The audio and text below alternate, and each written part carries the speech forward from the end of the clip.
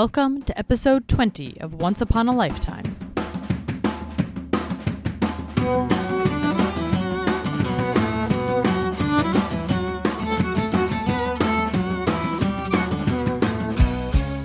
Welcome back to Once Upon a Lifetime. We are on our 7th episode about Andrew Carnegie, and we are about to jump into the Homestead battle. I do suggest you go back and listen to episode 6 on Carnegie, which is overall episode 19 of the podcast. And I say that because we've introduced several of the main characters in the last episode and aren't going to take a whole lot of time to explain the background in this one. Here we are, 92. We've been waiting for that 3-year contract to come up for renegotiation. And Frick and Andrew are like, heck yeah, this is it. This is our moment. I mean, they are squared up and ready now. They are so excited. Mm-hmm. And Homestead, to them, is still kind of a new acquisition. They're just going to trim the fat. They're going to get it going finally. It's sort of been dragging them down in terms of efficiency. All this time, it's been this, like, you know, stone around their neck. Like, they're dragging this thing around. They cannot wait to get it up and going to full capacity. So they know what they're doing. And they've also done this half a dozen times in the last 3 years. They have other plants as well, smaller ones at Duquesne, and there have been strikes almost everywhere at some point. They've handled all of them. They have a plan. They have a method. At the time the contract expires, they lock out the employees. They do not negotiate. After about a month or two, they post the wages, and then they bring in the sheriffs, not the Pinkertons, to protect the scabs. And then they kaboom the union at that plant. So they've been doing this, and it's working. And they've just been waiting to do it at Homestead. They just can't wait to use their tried and true plan. So Andrew is setting out for Scotland because, you know, he can't be bothered to stay around for a big thing like this. Actually, they think it's going to be a small thing. So he's going to Scotland as per the usual. As a kind of a precursor to the negotiations, they decide to consolidate his 3 steel mills into one firm for business reasons. But one of those business reasons is that being a single entity instead of being 3 separate businesses will mean they have to agree to run all 3 mills as union or as non-union. 2 of the 3 are already non-union, so that seems obvious. So they kind of say, we're just going to be running non-union from now on, as if this is not a big deal. Like, oh, we're just going to go with the majority here. Well, the Amalgamated and the Knights of Labor are both at Homestead. So the first thing Frick does is he gives the Amalgamated a new contract that's just untenable. There's things in it that they can't possibly agree to. Partly it's the large wage reduction, and secondly because of the return back to a December 30th contract expiration date. So the Amalgamated rejects it. Frick says that's the end of the negotiations with the unions. From now on, we only deal with individuals. So he was hoping for that rejection. Yeah. He was thinking, great. He was baiting them. Yes. He knew they could not agree to that. So there's only 750 of the 3,800 workers at Homestead who belong to the union. But 3,000 workers meet, and they vote overwhelmingly to strike at this point, even though they're not all part of the union. Frick responds by building this fence that is 3 miles long and 12 feet high. He puts these, like, towers up, searchlights. He adds these peepholes for rifles, and then he tops it all with barbed wire. Excellent. And he encloses the entire works, you know. The workers named it Fort Frick. So this just makes them see red. You know, this is like, to union men, this is like, you're literally preparing for battle. I mean, physical, violent battle here.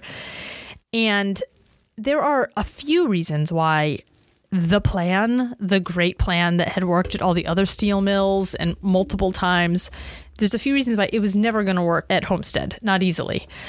One thing is, Homestead, unlike Braddock, Homestead is completely a company town. The town would not have existed without the company. There's no other employer. So the skilled labor also had an ownership share in the mill, and they were very proud of being employed by the most technologically advanced mill in the country. This was a point of pride. So there's also this idea that Carnegie Steel owned the mill, but the mill workers felt that they had ownership, real legitimate ownership. So when they're locked out of the mill, they feel like they're locked out of their own property. Which is Not true, but when technically. you think of Andrew's father those many years before as a weaver being kind of, stopped from doing his job. It's a interesting thing because he too had that personal pride in his work. And also there really is a lot of, I think Andrew, this is one of those points where I think it is a true conflict, and he resolved it with that whole Herbert Spencer philosophy of evolution. He resolved it in his mind with, I'm doing the best for the common good by keeping labor costs low. This is actually a good thing for the labor. But it really is psychologically still a major tension for him, It must be, but then he saw how it played out when his father would not evolve and he and his mother were able to. That's right. And he realizes for the greater good, just like for the greater good of his family, we had to do the hard thing. So he thinks for the greater good, these workers must do the hard thing for the good of the whole company and progress and so on. Right. So in Homestead, another reason this other plan was not really going to work was there were 2 unions, not one, and they worked together. So they were kind of doubly powerful. They also all went to the same churches. You had these Eastern Europeans who were all Catholic, and then you had these Irish immigrants who were all Catholic. So they'd all go to the same Catholic church, and they just were very united on every front. All the people on the board of the borough, union employees. The mayor, union employee. There just was a unified front in the Homestead. McCluskey, who's one of the union leaders, said, "We have our homes in this town. We have our churches here, our societies, and our cemeteries. We are bound to Homestead by all the ties that men hold dearest and most sacred." So there's this sense of ownership, and that is why a lockout at Homestead doesn't go over as easily as a lockout at Braddock. It's not just a job. It's their whole life.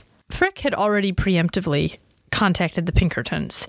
He already expected the sheriffs to be useless and not actually able to deputize enough men to control. I mean, there's 3,800 workers at this plant. Mm-hmm. How many sheriffs are you going to need to protect the plant and the employees and the scabs, So they shut down the mill on June 29th, and there's a rally where someone claimed that the scabs are already on the way. There's this dead silence and then an eruption of shouting and threats. The union officials are like, "Ugh, this is not good," because they do not want violence. It's not a good look. Right? No, they do not want violence. The Amalgamated has always been moderate. They don't want to become radical. So they appoint a special committee and they start patrolling every street coming into town. They patrol the rail lines. They even have a little boat and they're patrolling the river. They have taken down the effigies of Frick and Carnegie, which were hanging in town. Effigies? Yep. Okay. There had already been effigies for several weeks. Oh, they took them down, and they met with the saloon owners, saying, please, maybe shut down your saloon, but if not, at least be vigilant and don't let anyone get drunk or riled up, because we do not want trouble. So the actual union leaders are trying, but I mean, it's like 12 to 4,000, Frick asks the sheriff to send up deputies, and he does. And they're kind of escorted back out of town by union members. They just say, "Oh, no, we don't think it's not really a good idea for you to be here. Why don't you leave?" So they leave. This is the moment for the Pinkertons to arrive. And this is why people would hire Pinkertons, is the law could be very ineffective. So Frick brings these Pinkertons up on these barges to the river because unlike the Edgar Thomson plant that had a railroad running right into the middle of it, there was just a river next to Homestead. They didn't have a railroad as well. So they have to bring them up through these barges, and they do it at 3 a.m. And they think this will be great. We have 300 Pinkertons on these 2 different barges. We'll just sneak them inside. We'll sneak them inside, and then they'll get set up in their watchtowers, and everything will be well. Well, miles down the river, a Union watchman spots them and sends an alarm into town. By the time the Pinkertons arrive on July 6th, there are about 2,000 workers present. And they have filled up this half-a-mile piece of land between the river and the works.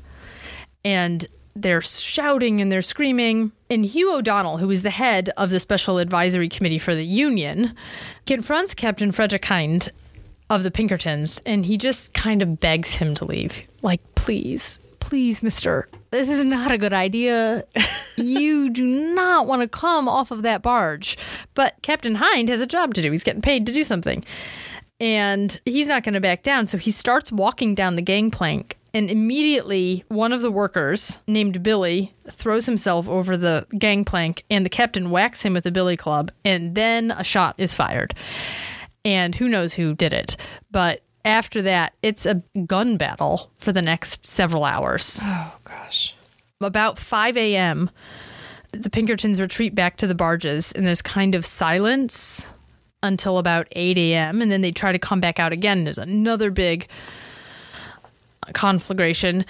In the meantime, about 5,000 spectators have come down from Pittsburgh because they've seen the gunfire, they've heard reports, like the word is spreading. You've got newspaper people there. The union workers bring out a cannon, shoot it, try to shoot at the barges. It's an old Civil War cannon. Oh, dear. They shoot the cannon. It actually kills one of their workers across the river because they don't aim it right. They light a flatbed train car on fire and try to float it out to the barges to catch the barges on fire. Oh. They put all this oil in the river and then try to light the oil on fire. It's a full battle. 4 different times during this 12-hour battle, the Pinkertons try to raise a white flag. And every time a sharpshooter from the towers that Frick had constructed himself, a sharpshooter from the Union shoots the flag down. Oh, gosh. Finally, the head of the Special Forces for the Union convinces the mob, basically, to let the Pinkertons surrender. So at 5 p.m., the Pinkertons kind of limp. There's several dead at this point. How many were dead total? Nearly a dozen. I think that's 3 Pinkertons, and the rest were townspeople. So the Pinkertons kind of come off the boats. They have to walk up to the works and then through the works, and there is about half a mile gauntlet that they have to walk. And this is where the laborers lose some sympathy because they just beat them bloody. They're tearing off their clothes. They're beating them with clubs, with anything. It's an ugly scene. Well, at this point, it's women and children are joining in. Yeah. Along with whole town. They felt invaded. They felt that they were invaded. Right. Their town was invaded, and they were protecting their property because of this idea that they owned the mill in some way. But even the newspapers, who typically were sympathetic to the laborers, were kind of like, oh, this was not good. This was pretty ugly and overkill. The governor had refused to send the militia before this because he had no ties to Carnegie, and, he wasn't kind of in Carnegie's pocket. So at this point, though, he finally admits, yes, there really is a problem in Homestead. I'm going to have to send the militia. He's one of 4 governors that year who deployed their National Guard to strike situations. This is not a one-time thing. This is a national battle being waged in business, I guess, between business and labor. Right. But even so, this was a bad one. This was a particularly bad one. So there's 8,000 members of the militia that come down to Homestead and take over the plant and make sure that the scabs are given a fair shake. This was all in July. The workers keep striking until about November, but eventually give in, and they have ousted the Union from Homestead. There is no Union in Homestead after that, which was the goal, but the price was very, very high. One of the prices was that Henry Frick's wife gave birth prematurely to Henry Clay Frick Jr., and the baby was very sick. Frick goes in to work shortly after the Homestead battle, and as he's sitting there with the vice president, a young man bursts through the door and shoots him twice with a pistol at close range. Oh, gosh. The vice president tackles him to try to save Frick, and then that man pulls out a dagger and stabs Frick 3 times. Frick then joins the hustle and actually jumps on top of the guy and they subdue him, and they keep him from killing himself with this mercury tablet he was going to take. It turns out that he was an anarchist who's unrelated, didn't have a job at Homestead. He just saw an opportunity and thought what he was going to do was going to inspire like a labor or the rise of labor and class struggle. Anyway, he thought he was a martyr. Turns out he just wounded Frick and made everything hard because Frick did not die in spite of being shot twice and stabbed 3 times. Gosh. As he's being taken to the hospital, Frick says, "Tell my wife I've survived." And then almost immediately, also writes Carnegie and says, "You don't need to come back. Everything's okay." Nothing to see here. We just had a major, civil unrest and now labor war, and I've been wounded, shot, and my baby's been born, but I'm fine. That's just, I'm okay. I'm fine. And then 2 weeks after that happens, the baby dies.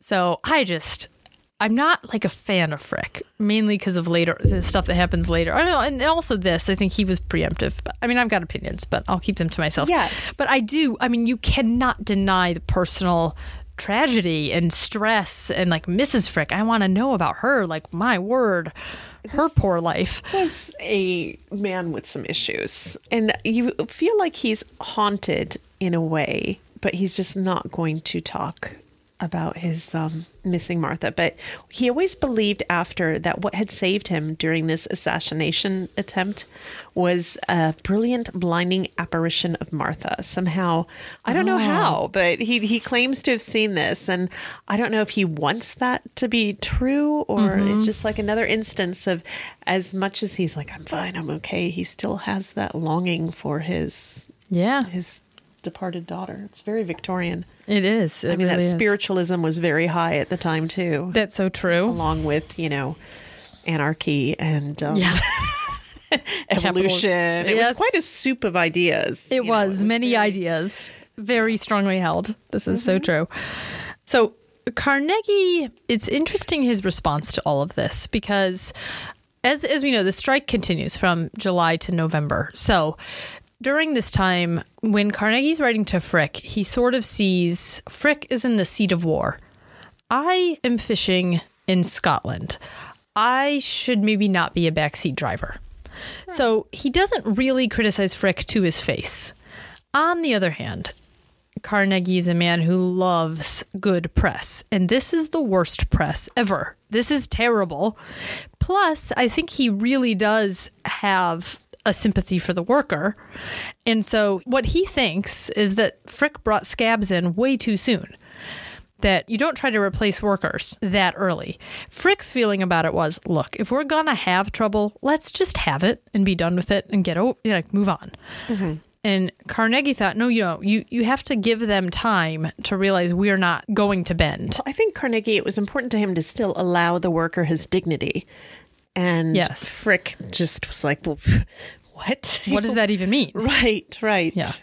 So Carnegie is writing to Frick saying, do what you need to do. You've almost won. Stay strong. My word, you got stabbed. Your child died. You should take a vacation. Go to Italy. He's kind of trying to help Frick hold it together, Publicly, he's saying almost nothing. It's one of the only times in his life he's not flapping his gums at the press about this thing or that thing. He comes out with very short statements. I support the management of my companies. This is awful. This all happened. He was following it very closely. There was a reporter who came to his home and saw that he had laid out of a table, in his library, all of the current press and clippings, and he was underlining and making notes. And then when he was asked about it, the response was invariably something like, no comment. I've entrusted everything to Frick. I have nothing. But you could tell he's following it closely and he's becoming increasingly concerned. And then in a couple of personal letters to very good friends, he says, what a fiasco, letting the workers get in between the barges and the works. Like, it was mismanaged. He never should have brought in these Pinkertons at all. And he certainly shouldn't have brought scabs in yet. He should have waited. There's some personal criticism, but it's very private. And I think he's wrestling with it too. I'm not sure he even knows what to do. And plus, he's not there. So people who blame him for this are, I don't know, right and wrong, I guess. In some ways, he is very closely following it and very closely following everything that happens at his company. But That said, he is not very closely, he's not on the ground. Carnegie says, nothing in all my life, before or since, wounded me so deeply. That's his autobiography. No pangs remain of any wound received in my business career, save that of Homestead. Oh, and then he's got to deal with the fact that in England, he keeps trying to give money away and to offer to different cities to build libraries, and they're all rejecting it. They don't want his gift. Oh, no. Well, this is his life's purpose. Yeah. So he's feeling like, what? You won't even take an organ or a library from me? Who doesn't want an organ? Right. And he says, I was naturally much grieved at, this is about the Pittsburgh Library, at the opposition expressed to the library, music hall, and art gallery. It was indeed pitiable if the wage earners for whom these were chiefly intended would become permanently prejudiced against them by any shortcoming of the donor, however grievous, for, sadly as he may fail in his efforts to live worthily and do his duty, and no one else, alas, knows as well as himself how far he falls short of his own idea, yet his gifts to Pittsburgh must ever remain stainless and work good continually, and never evil. So he is feeling very badly that people would reject his gifts, even if he was responsible for this, which he always claims he wasn't. Now, from a management standpoint, they were not wrong about driving the union out of Homestead. Once that happened, that was sort of the last bastion of those unions in the steel industry in general. They were driven out of the entire industry because Carnegie was so big and his plants were so lucrative that other plants could not continue competing with him as union plants. So they all drove the unions out too. So it did sort of change the face of the whole industry. So they weren't wrong about the importance of fighting that fight. I wonder if he had lived in Pittsburgh, if this would have happened. And I think not, because as he got richer, and he distanced himself more and more from the day-to-day and from the worker. But he still really loved people always. And I think he did have in his mind, he believed that he respected the dignity of the worker. He thought he did. I wonder if he had actually been in the city, if he would have restrained Frick. So Andrew and Louise are sort of harassed by this the whole time they're in Europe that year. It's all over the place. Like, in America, Frick was the one who was really villainized for this, and he was all over the newspapers because they were kind of in the day-to-day. But in Europe, they're enough removed that it doesn't really matter who's in charge. It just matters who owns the place. And Carnegie is over there, and he's over there a lot. He's kind of meddles in politics, and he gets attacked in the press tremendously over this. And he says things like, Homestead, Homestead, all we hear is Homestead. It's, I just want this to be over. He spends like 20 years coming back from this in terms of his reputation. In fact, it impresses him so much that from 1892 to 1894, the Carnegies would spend about 26 out of the 31 months in Europe. They just don't come home. It's like, we can't really deal with that. So he just stays, he's keeping abreast of what's happening, but he does not want to get tied up in the ugliness. No, he's not a man who likes conflict. No. He waits 3 years to dedicate the Pittsburgh Library, Music Hall, and Art Museum. And this is one of his biggest gifts. It's early on. This is still in his making money period. It's not in his giving money away period, but he does give some money away even now. And the museum he fills with plaster casts of famous works so that the masses could enjoy what had previously been available only to the wealthy traveling in Europe. And he also has this contemporary American art exhibit. He wants to start a museum that will buy the best painting done that year, according to certain judges. One of the first paintings is a Winslow Homer painting. And then he decides, Natural History Museum, let's start one of those. And he sees a dinosaur skeleton in a newspaper. Yes, he sees an illustration of a dinosaur skeleton in the newspaper. And he thinks, must have. Oh, yeah, because it's almost like in the back of the magazines when you're a kid and you'd have send away for a such and such and you get it and it's really disappointing. He sees what looks to be a dinosaur. It's next to a skyscraper looking in the windows. It's like a giant cartoon dinosaur. And he thinks, amazeballs, I want it now. And he is writing and writing and writing, like, send me this thing. I'm going to buy it. Doesn't matter what it costs. And they kind of write back and they're saying, well, it turns out this is an illustration of what the dinosaur, what we think it looked like, because they had only found a bit of it. And so the rest was all illustrated. And he's crushed for about 5 minutes until he commissions some digs to find a dinosaur. Because, if you want a dinosaur, you got to find a dinosaur. He finds the dinosaur. He does. They find it. They call it Diplodocus carnegie. Right. That's its Latin name. And he's just excited. He has a dinosaur. Yeah. And it's funny because it's almost like an icon of evolution. Like, how Catholics have icons.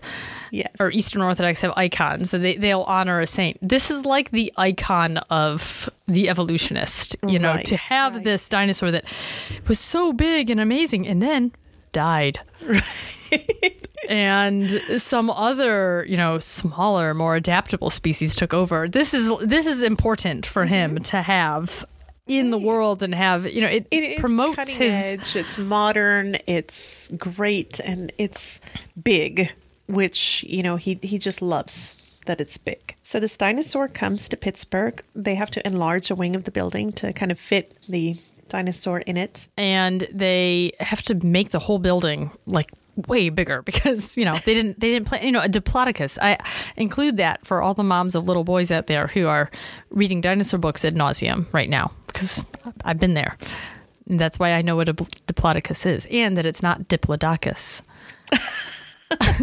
Which is a Greek dish. What is that? Just its pronunciation. Yes. In 1897, they have a baby. Aww. It's 10 years after they are married. Yeah, and it's such a long time. It's not completely clear why it takes so long for them to have a baby. Louise does tell her daughter, Margaret, that it was because Andrew was so afraid of losing her in childbirth. He'd had a good friend who'd lost a wife in childbirth, and he just didn't want to risk it. And maybe after her illness, that got even worse. I'm not sure. She actually had another illness a few years after that first one, where she was kind of delirious. And while she was delirious, she was holding this pillow, rocking it back and forth like a baby. Oh. And the doctor said to Andrew, she's dying for a baby. She's dying for it. And so when she got well, he acquiesced, and along came baby Margaret, named after Mags. Yes, this one had to. Mm-hmm. Yes. And I thought it was sweet. Frick was one of the most vigorous well-wishers. Having lost Martha, this was the one time Frick decided to sort of let the guard down and be personal with Andrew and write him really tender things. And this inspired Louise to want to buy a home in Scotland instead of continuing to rent every summer. She wanted to put down roots. Yes, well, now they have another legacy, not just the fortune, but now they have a daughter and heirs and so on. So they really want a place of their own. When they get to England that year, Louise, has a new baby and is not kind of moving around all the time. So she stays in Cluny while Andrew goes looking for properties, and he kind of lands on this one called, it's either Skibo or Skibo, and I have heard it pronounced both ways by reputable people. So I'm going to go with, you choose. No, I don't want to be wrong. I don't know. It's the roll of the dice, isn't I it? thought it was Skibo when I saw it. I think I heard Skibo. Okay, so we're going to go with Skibo. It's 40,000 acres, 3 different locks. It's on the coast of the North Sea. It is very run down, though. It was actually abandoned by previous tenants. And so not only has it no decent amenities, but it's just kind of not been well taken care of. So he sets about getting it restored, and they plan on moving into it partially the next summer as they finish all the work.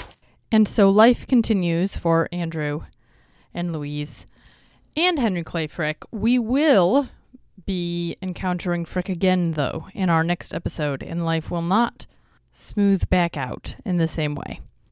Thank you for joining us. Thank you, Evan Cresta, for mixing and editing this episode. Please join us at our Facebook group or onceuponalifetimepodcast.com. Thank you so much.